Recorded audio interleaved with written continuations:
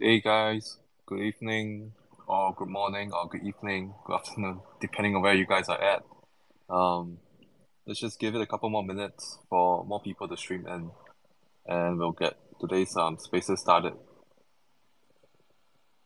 Sounds good, Ruben. Thanks for having us on.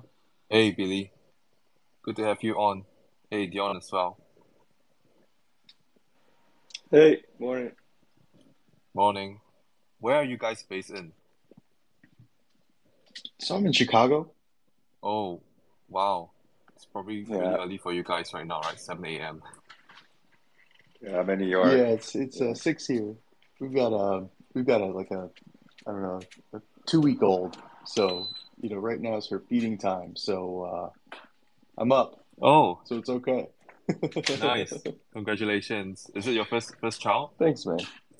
No, this is our third, but still you forget what it's like to have a baby in the middle of the night. Right. I just had my first kid earlier this year, so she's like, Oh, yeah, congrats. thank you. She's like 7 months now, but yeah, I still remember like the first 3 months was pretty terrible. Yeah, at least she's cute. I know, At right? least they're I cute. think there's something in the natural design of babies that allow us to tolerate this kind of stuff. Hmm. Oh, for sure. Mother Nature knew what she was doing. I know. Yeah. Okay, great. I think we can get started. We have more people in now. So yeah, just want to welcome everyone to our second Big Banter Spaces session for all things crypto. So yeah, really, it's been a pretty good couple of days and lots of hopium going on around with Grayscale winning the lawsuit against SEC.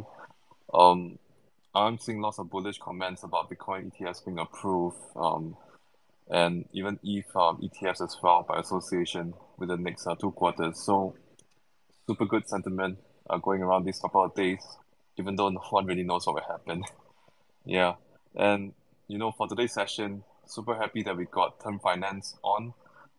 Just a short introduction on my end before I pass it on to Billy and Dion, who are the co-founders of Term Finance. So Term Finance are a decentralized, non-custodial lending protocol where users can borrow or lend on a fixed rate basis by participating in weekly auctions. Um, and also for you guys on the space, we are doing a simple giveaway later where one lucky person will get 100 USDT, and there will be a secret code that we're announcing later that will really boost the chances of winning. So do stick around now for that. All right. And without further ado, just want to welcome Billy and Dion from Term Finance.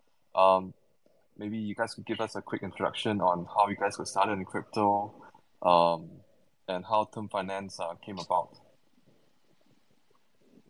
Yeah, sure. No, thanks for having us on, and good morning, good evening, everybody. So I'm Billy, one of the co-founders at Term. I started my career, right before the financial crisis. Um, the first company that I worked with was a carbon market where we created environmental spot and futures products. Ultimately, that company was sold to ICE in 2010.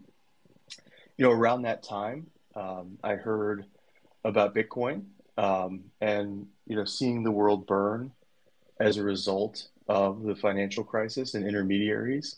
It just really resonated with me. So been a fan for a long time and an investor in coins for some time as well. After the company was sold to ICE, though, I bought back a subsidiary from ICE, and then ultimately it was in the reinsurance markets, and ultimately sold that business into Aon. Ran a trading desk for Aon for a few years, and then joined up with some of the co-founders of Climate Exchange, where after the LIBOR crisis, where large banks were manipulating the London Interbank Offer Rate, we actually looked to create an alternative to LIBOR, and set up a Fed funds trading platform in partnership with Cboe, where as a result of trading activity, we published an interest rate benchmark called Ameribor. That interest rate is something you'll see on like CNBC and Bloomberg, kind of floating in the corner, and it is used by banks in the United States to price the asset side of their balance sheet. Fast forwarding a few years, just saw kind of what was happening in around DeFi summer and just said, I need to jump into DeFi full time. And so found a team out of Australia that was very deep in the Chainlink ecosystem, operating nodes and other Web3 crypto infrastructure. And they were building out perpetual protocols on the Arbitrum ecosystem. And so was leading up a core team building out those protocols. And in that process, actually, we accumulated, at least at one point, a pretty significant treasury. And so in that process was looking to bring on a dedicated DAO treasury manager. And in that process, now met my co-founder, Dion. So maybe Dion, maybe give a bit of your background. Yeah, sure. Thanks, Billy. So my background in TradFi as well. I started my career in New York before the financial crisis at a hedge fund called the Shaw in New York. After a couple years, was interested in pursuing public policy, so moved down to Washington, D.C. and joined the Federal Reserve Board of Governors from 07 to 09, so straddling the financial crisis. After that program was complete, through my exposure up and down in D.C., decided to get a law degree. Ultimately graduated with a law degree in Harvard, but knew pretty early on that I didn't want to practice law.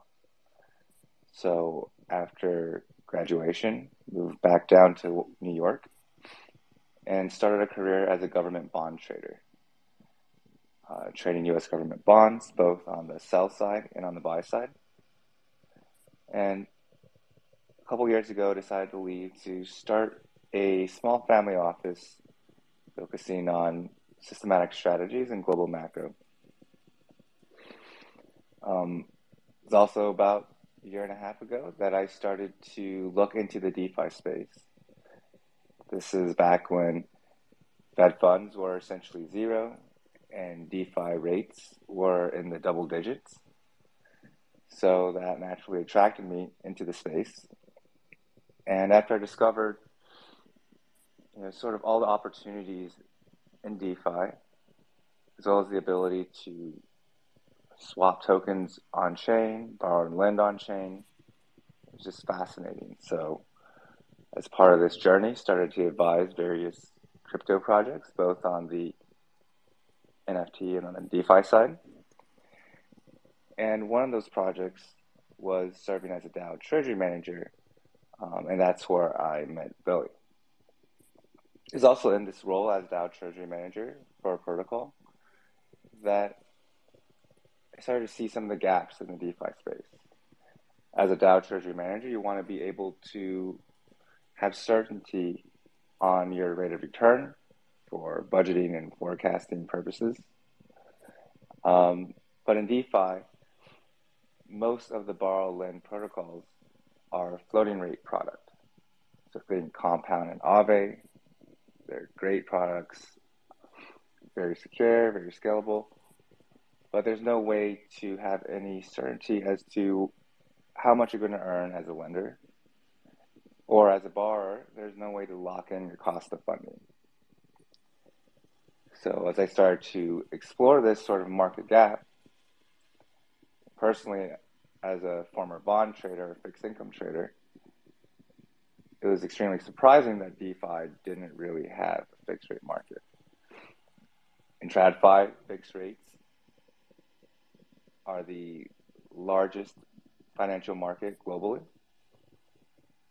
And so for me, it just seemed like a natural opportunity to bring some of that experience from my career as a fixed income trader into the DeFi space to try to find a solution that would work on chain.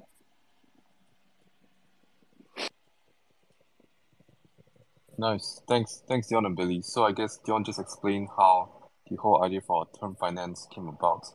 So when did term finance start? Was it a year ago, or was it earlier this year? Yeah, it was a year ago. Around early summer last year, started coming up with this idea, started working on it, more as a side project. And by about late summer, early fall, the project was really starting to take shape. So decided to stop everything else and focus on building this protocol full time. So, it's a funny story. We started our seed round fundraise on Halloween last year. A week later, FTX went bankrupt. So Oh definitely dear. an interesting time to start fundraising. But, luckily everything turned out okay. Um, got a commitment early December, and by middle of January, we had everything closed up and ready to go. Sweet. I think earlier you mentioned, the usual DeFi lending protocols like Aave, Compound, how they're mostly floating rate. Um, and they do cater to a specific subset of people in DeFi, usually those that are looking for high returns and things like that. So what would be the selling point for a term? Like, why do you guys think about, you know, giving a fixed rate? Um, and how will you see that against the competition that's in the market? Yeah, certainly we're not trying to replace Aave or Compound. Every market, there is a place for floating rates and there is a place for fixed rates. With floating rates, the benefit is you have open-ended loan terms. You can borrow and repay at any time that you want to. There's no minimum, there's no maximum length. But because of that, the interest rate is necessarily a floating rate. It's going to be a function of supply and demand at any given point in time. The downside with floating rates is that the rates aren't fixed. So we see quite often, we have a nice blog post on this on our website. If you guys want to take a look, we see quite often in DeFi specifically, given the way these utilization curves work, you have frequent bouts of liquidity squeezes in variable lending protocols where around risk events like FTX or Silicon Valley Bank's collapse, where stablecoin interest rates will spike up above 50, 60, 70% even for extended periods of time, a few days to a couple of weeks. And as a borrower, that is obviously very uncomfortable. Most borrowers on these fixed rate protocols, these collateralized borrowing protocols, are trying to earn a spread on some yield farming position. So maybe you hold wrap stake ETH, you're earning 4.5%, and you try to borrow lower at, say, 3%. And to the extent you're able to make that spread or carry of 1 to 1.5%, and you can leverage it up, that small spread can become something more meaningful, maybe even close to low double digits. But when these interest rates spike up to 50 or 60%, now the yield farmer is taking significant losses. It's very uncomfortable, and in some cases may even lead to liquidations. So by having a fixed rate, a yield farmer knows for sure exactly what their cost of funding will be, and they never have to worry about these short-term liquidity spikes where they have to prematurely close out their positions because the trade is no longer profitable. So I think that's the key value proposition on the borrower side. And on the lender side as well, if your view is that interest rates might be falling in the near to medium term, you might want to lock in your rate of return. And that way, if the interest rates do fall, you don't have to worry about it because you've already secured your interest rate for the term that you need. On the fixed rate lending side, there are a couple, options out there in DeFi. I generally divide them into two categories. So the first category are the protocols that take a variable rate product and split it into a principal and yield token. The principal token is a fixed yield, and the yield token is variable depending on whatever ends up happening. This model is certainly very interesting, but it does not allow for fixed rate borrowing. It does solve the problem to some extent for the lender, but there really isn't a way for a borrower to be able to lock in a fixed rate. The other category are the category of fixed rate DeFi lending protocols that do allow for fixed rate borrowing and lending. So the two projects in this space are Yield Protocol and Notional Finance. The problem with the existing fixed rate borrow and lend protocols is that they're not very scalable. They all rely on a similar AMM mechanism or DEX pool, where LPs are required to deposit capital into the pool that sits idle waiting for transactions to show up. In between, they generate no fees, so the average real yield to LPs is about 0.5% a year. It's not very high. And then on the borrower side, the slippage is just not usable at institutional scale. So in practice, if a borrower tries to take out 1 or 2 million from the pool at any single point in time, you'll typically see slippage where interest rates will rise from, say, 4% to 6 or 7%. So that's a 50% slippage. It's just not usable at institutional size. So really with Term, we set out to find a solution to enable both fixed rate borrowing and lending in a scalable way, where you don't have to have the capital inefficiency of an AMM DEX pool, but also has the scalability to enable large-scale borrowing and lending on-chain.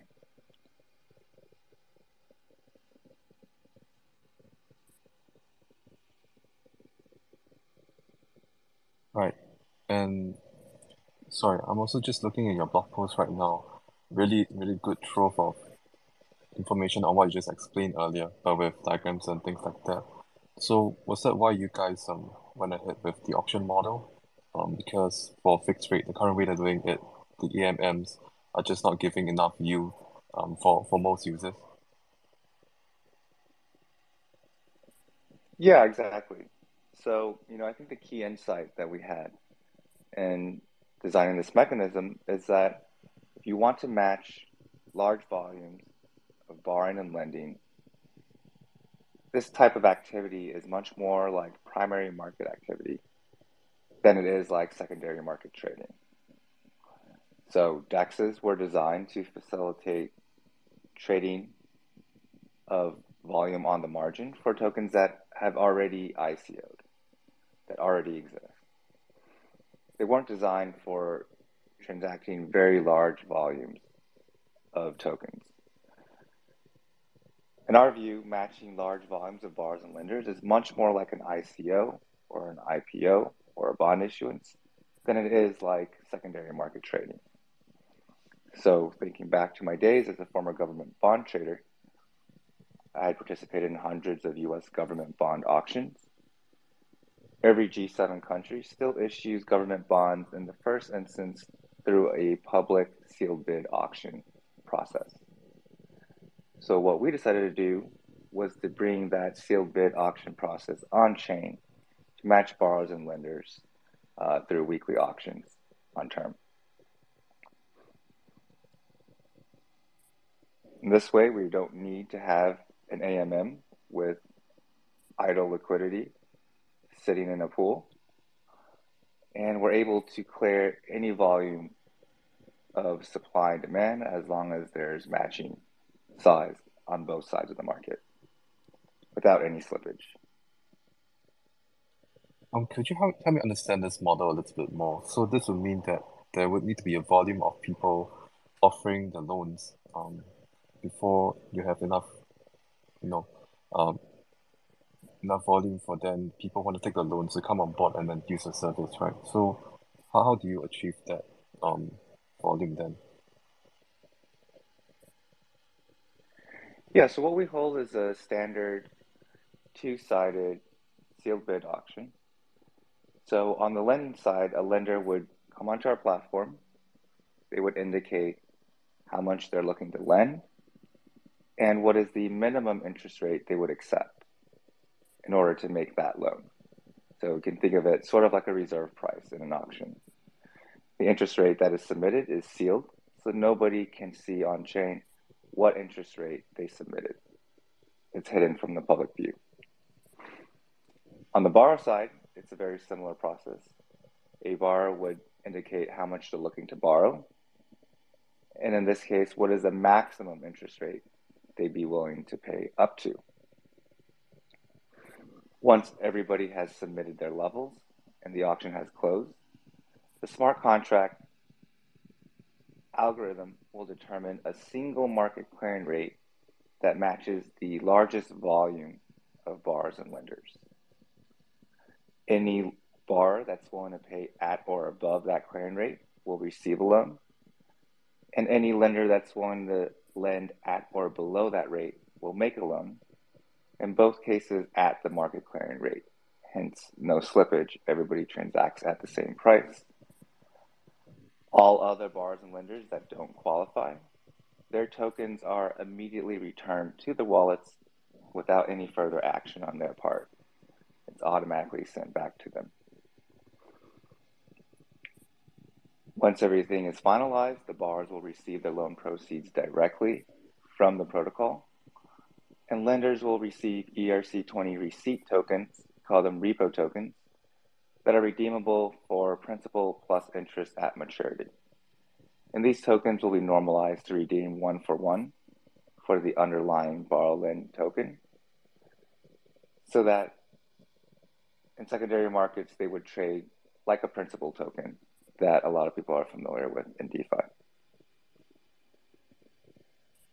Right. So in essence, it kind of aggregates a different, from what I understand, what Harvey explained earlier, it kind of aggregates a different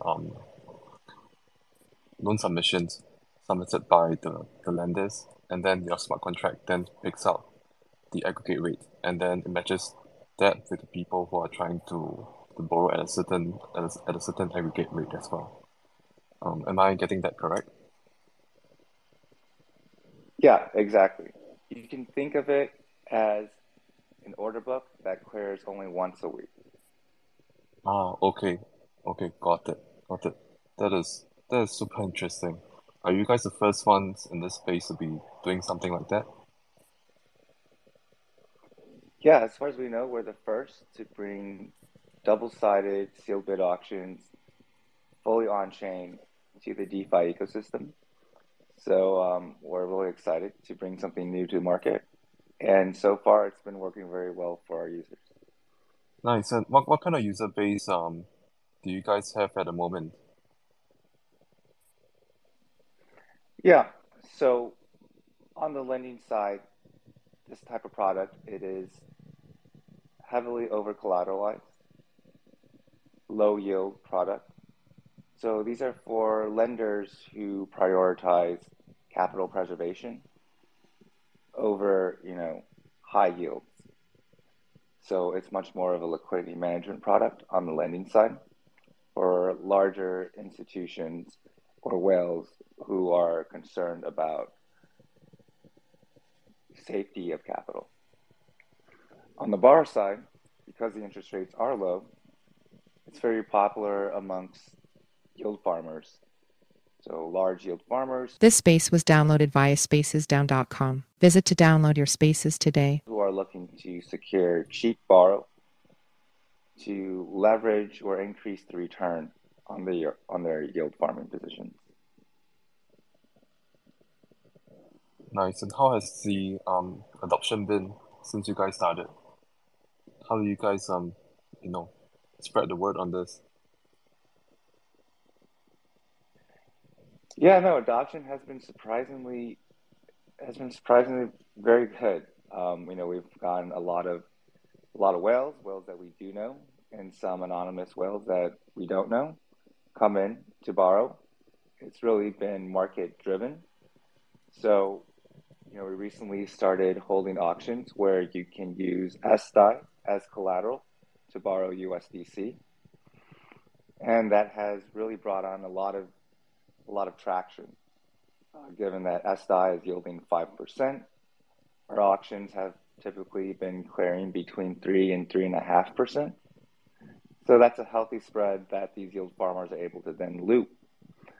And because these are like for like assets, both stablecoin tokens, the leverage is much higher than you would have if you were to borrow USDC against, say, Wrapstick ETH instead. So really, it's been product driven, and we've been very surprised and happy with the traction that we've got. Last week, we cleared about 300K in total volume matched on our platform. And yesterday, we had a USDC, excuse me, USDC SDAI auction where we cleared 250,000 with over 900,000 in borrow demand from the market. Nice. And they are mostly based in the US, or do you guys also have users in other regions as well? It's global. In fact, we're actually geo-blocked in the US. So our users are coming from all over the world. Right. Are you guys affected by the current regulation landscape in the US at all? And how do you guys think this would develop in the near future? We've been seeing a lot of news on SEC fighting different aspects of crypto, and with varying successes and failures. So since you guys are from the US, just want to get some insight on that on your end as well. Yeah, that's a great question. So very early on, we did engage a White Shoe law firm in Boston to analyze our protocol in the context of U.S. securities law. There's a very strong argument that our protocol is not a security for a few reasons. The first reason is that these tokens or this protocol, collateralized borrow lend, is much more like a note rather than a security.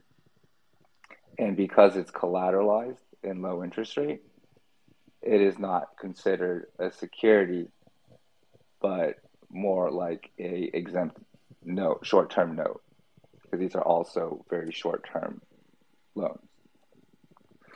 The decentralization of the protocol being fully on-chain, if you were to go into the Howey test, there's also a decent argument against term finance being a security protocol. That said, given the amount of uncertainty in U.S. regulation of the crypto space, we decided to geo-block the U.S. nonetheless. The protocol itself is not run out of the U.S. It is not a U.S. legal entity. And so we're focusing our initial efforts on essentially the rest of the world where, you don't have as antagonistic a government trying to stifle the crypto industry. Right. Just jumping back earlier when you mentioned how lenders they put up different collateral onto the platform. Just want to ask in more detail. So what assets does Term support at the moment? Yeah, Term can actually support any ERC20 or any token that follows the ERC20 standard, like the new 4626 vault tokens. So SDAI is an example of that. We really deploy auctions right now based on user demand. So if there are any users that come to us saying that really want to borrow against a specific asset. And if there's sufficient interest there, then we will deploy that. You could imagine in the longer run, if there is a token, it could be a decision that's left up to DAO governance. So it could be a decentralized decision where the community would decide, which markets they want to list. And in recent days, there has been a large trend towards various projects bringing RWA tokens on chain with sustainable real-world yield. Kind of funneling that into the ecosystem. And Term Finance is a great platform for users to leverage up those products and try to magnify the returns from these stable RWAs. So we're really excited to see how that goes. Working with a lot of projects right now and getting those markets kicked off. Nice, exciting to hear that. Personally, I do have a question on how this DeFi space is going to work out in terms of insecurity. So, from time to time, we do hear that certain protocols, I think most recently we had Aave that got hacked, maybe through a vulnerability in smart contracts and things like that. And I do see that on your side, this is part of the risk as well, right? So how are you guys protecting against that? And where do you see the DeFi industry as a whole going in terms of protection against these hacks in future? Yeah, no, that's a great question. I think there are, our approach is sort of a 2 or 3 pronged approach. So the first prong is based on the structural design of the protocol itself. So in the traditional borrow-lend protocols, there is a single collateral pool where all of the collateral is commingled into a single contract, and any exploit puts all of the collateral at risk. On Term Finance, our collateral pools are segregated by term and token pairs. So each auction, the tokens from each auction are going into entirely different contract. So if one contract gets exploited, you can immediately pause withdrawals on all the other contracts. So you have your eggs spread out across many baskets instead of putting them all in one single large basket. Beyond that, we've engaged in multiple rounds of security audits. We have engaged Sigma Prime out of Australia. They've done audits for projects like Aave and Chainlink and many other blue chip protocols. That's, but that's obviously just a standard protective measure. And then lastly, beyond that, on the infrastructure side, we spent a lot of time, hired security experts in Web 2 to help lock down all of the potential attack vectors that may exist through our Web 2 infrastructure.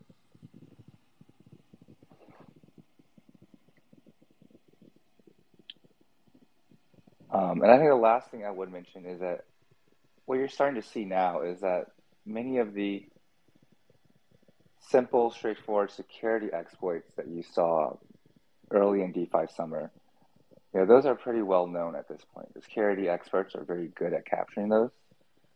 So a lot of the exploits that you're starting to see in the past year have been predominantly business logic errors. So, you have a complicated protocol, maybe like Euler. They had some function where they just implemented it incorrectly. It wasn't a traditional re-entry attack or something like that. They just had a flaw in the business logic that an exploit or a hacker was able to exploit. And so, to address that, we did have very, very extensive testing in our testnet phase. We ran our testnet for over 3 months. And we also had a private beta for another 6 weeks after that. So our protocol has certainly gone through many, many iterations of auctions, investment, repayment cycles to really flush out all of those edge case scenarios to mitigate the risk of a business logic exploit in the protocol. Nice, that's good to hear. What about in terms of the users, especially those that are borrowing? How are you guys, ensuring the credibility of the users? Is it something based on the collateral system or like transaction based on history of transactions kind of system? Yeah, all of the borrow lend on our protocol is over collateralized. So to that extent, you don't really care who the borrower is, as long as there's enough collateral backing their loans and the collateral is liquid, so that a liquidator could easily liquidate it in secondary markets to repay the loan. You're able to abstract it from the borrower's own personal credit. So initially, that's why we're focusing entirely on fully over collateralized borrowing and lending. Nice. Thanks for the response, Dion. All right, I'm gonna open this time for Q&A, but before that, just want to thank everyone who's been on Spaces so far. I promised earlier that there'll be a code word that will help you guys increase your chances of winning the 100 USDT we're giving out today. So the code word, I'm gonna share it now, is pump. Right, I think pretty apt for what happened this week with most of crypto. PUMP pump. So Gina's just gonna help me share the link to our Glim giveaway in the comments section, and you guys can just go ahead and participate. There'll be a few tasks to complete, like following Terms Twitter, following our Twitter, signing up for a big account and level 1 KYC.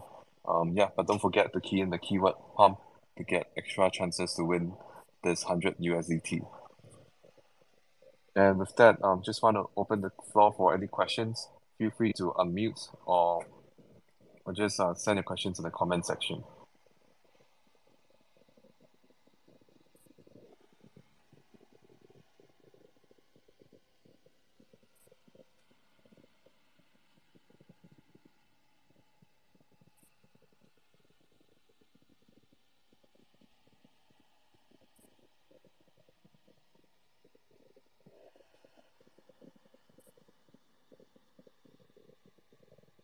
Okay, we have a pretty quiet crowd today.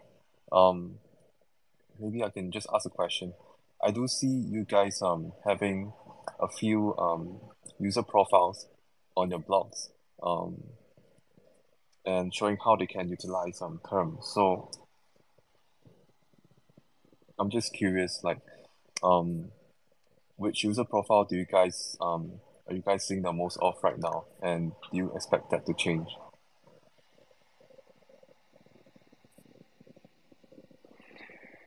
Yeah, so in terms of the user profile on the borrowing side, we see a lot of leverage yield farming. And as long as the interest rates in DeFi remain low, we expect that to remain pretty steady. If one day in the future interest rates start to rise back up into the double digits, I think that will certainly change. But, I think the most popular trade right now in DeFi is everyone's starting to recognize that DeFi rates are low, even lower than what the US government has to pay in the US. So that's quite extraordinary. And, farmers who have the means and the expertise are definitely taking advantage of that. The challenge has been finding assets that are able to return a sustainable yield. But with this new trend towards RWAs, more and more treasury-backed tokens earning, say, 5%, protocols like SDAI with MakerDAO passing on real-world returns to its SDAI holders. These new products are certainly starting to push rates up. So we saw that in the last couple of days, SDAI was added to Aave. And since that time, USDC borrow rates on our Aave have certainly started to climb. So, another short pitch for Term if you think that this trend will continue and DeFi rates will start to slowly rise as more RWA assets come on chain, then now is a great time to lock in these rates for a longer term, before that materializes. Thanks, Dion. Hey, Andrew, I saw you requested to speak earlier. Do you still have a question?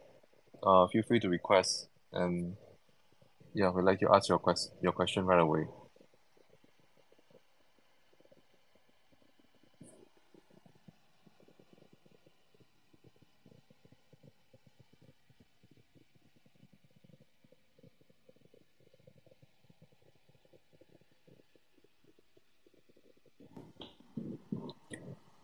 Hey, yep, can you hear me? Hey, Andrew, yeah, we can hear you. Hey, Term guys, good talk. I guess two questions for you. One, and if you covered it, man, I missed it. I'm sorry, but it seems like the auction mechanism itself is pretty involved, and you use a lot of sophistication in that. And I was wondering if there's anything else there you can touch on, and kind of how it works from an auction theory standpoint. And two, are you seeing any B2B use cases for the auction? Not meaning like other protocols or like apps that would actually participate in the auction directly. Yeah, that's a great question. So touching a bit on the auction mechanism. So one of the key things you want to achieve in designing an auction mechanism is what in the academic literature they call incentive compatibility. What that means is that the users or the participants in an auction should be incentivized to report their true valuation as a lender, the rate that you're willing to lend. There shouldn't be any reason to report anything other than your true bottom line. And as a borrower, the amount that you're willing to pay, there also shouldn't be any reason to report anything other than your true bottom line as a borrower. The way that you achieve that, is kind of difficult. You can imagine that if the clearing price in the auction is a function of the interest rate that the highest bidder is willing to pay, then that bidder is going to be incentivized to shade their bids slightly lower so they can get a better rate. And if everybody's rational and they know this, you can calculate some formula that tells you, what is the right amount to shade your bid by. And that's obviously going to distort the results of the auction. In sort of a single-sided auction case, a very common solution is to implement a second price auction, which means that the highest bidder doesn't pay the price that the highest bidder placed, but rather the price of the second highest bidder. With that type of a mechanism, there's no incentive now to ever report anything less than your highest bid, because either if you win, you don't actually end up paying that price. You pay the price of the second highest bidder, and you don't have any control on that. But if you bid any lower than your highest price, you might actually lose the auction and not get what you're trying to bid for at all. So that type of a second price auction is a common solution in auction design to incentivize users to place their true valuation. In the double-sided auction context, it is a little bit more complicated, but essentially you do the same thing. You take the second highest bid, second highest offer, and then what you do is you take the average of the two. This way, the auction clearing price isn't a function of the most aggressive bidder or most aggressive lender. And you have a fair way to determine the market clearing price where users now are no longer incentivized to try to game or shade their bids to influence the outcome. So yeah, that's the question that answers the protocol side. I think your second question was on Can you repeat the Yeah, second question? Sorry. if protocols would participate in the auction directly, like if Aave's treasury or somebody could actually just take out use term as a user.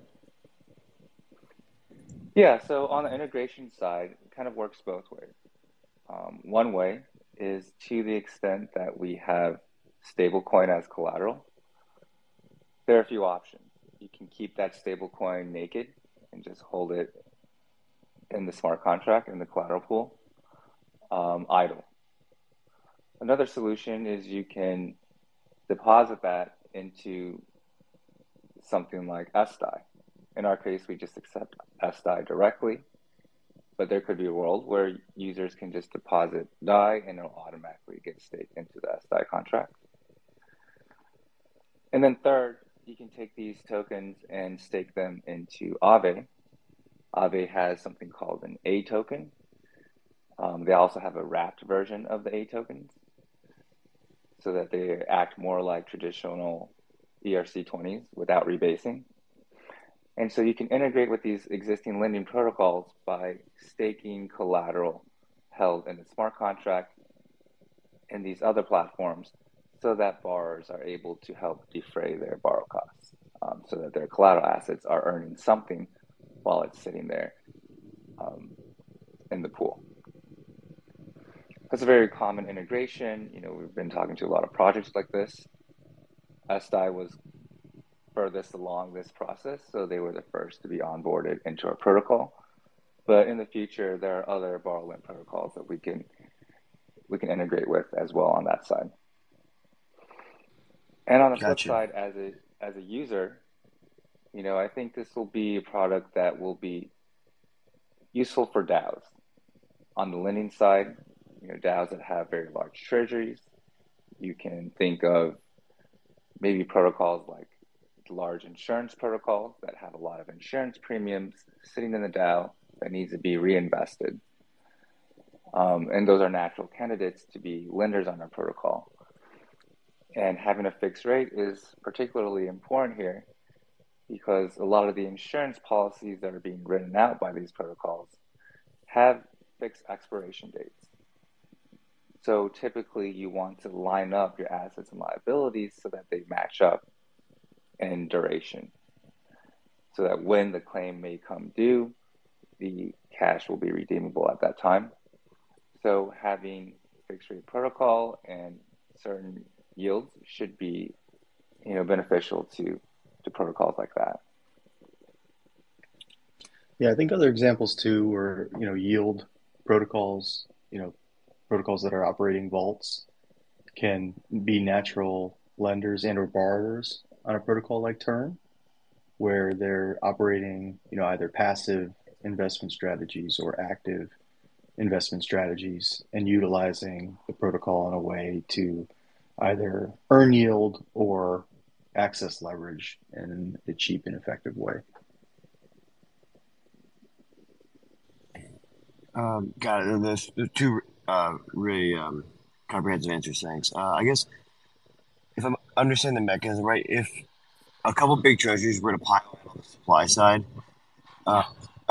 would I expect that to lower the expected rate of return on the lending leg?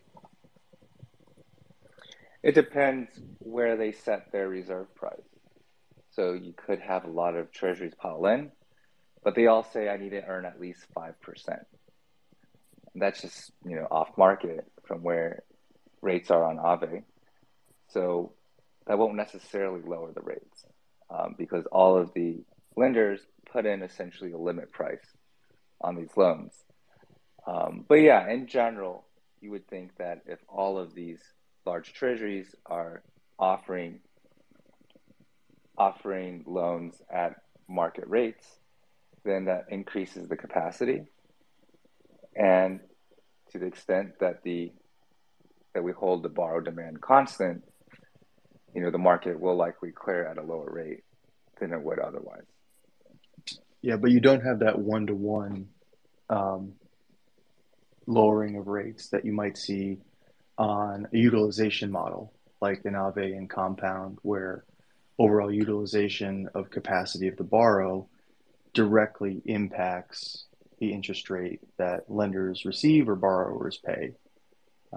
So with term, it's more of a function of what is that incremental lender willing to receive and what is that incremental borrower willing to pay, and how does that line up from a supply demand curve standpoint versus utilization and capacity constraints of the AMM and variable rate, the typical variable rate model.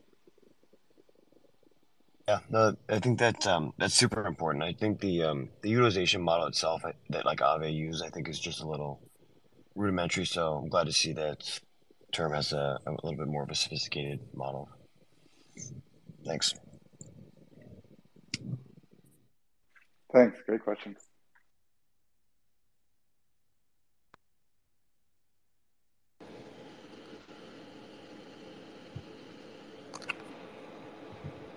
Sorry, something was off with my AirPods. Thanks, Andrew, for the question. Are there anyone else? Is anyone else with questions for both Billy and Dion?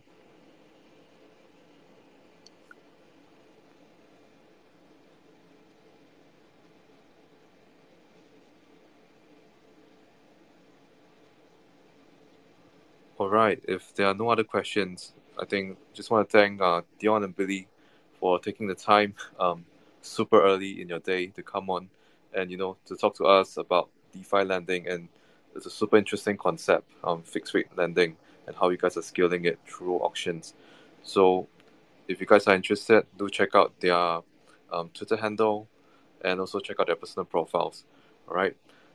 And for the rest of you who are still here, thanks for staying on till the just a reminder that there is a Gleam giveaway ongoing in the comment section, and do check it out. The keyword here is pump, PUMP. If you key that in, you have a much higher chance of winning the $100 USDT prize. All right, and with that, I'll end today's session of Big Banter. Dion, Billy, thanks so much for coming on, and speak soon and see you guys around.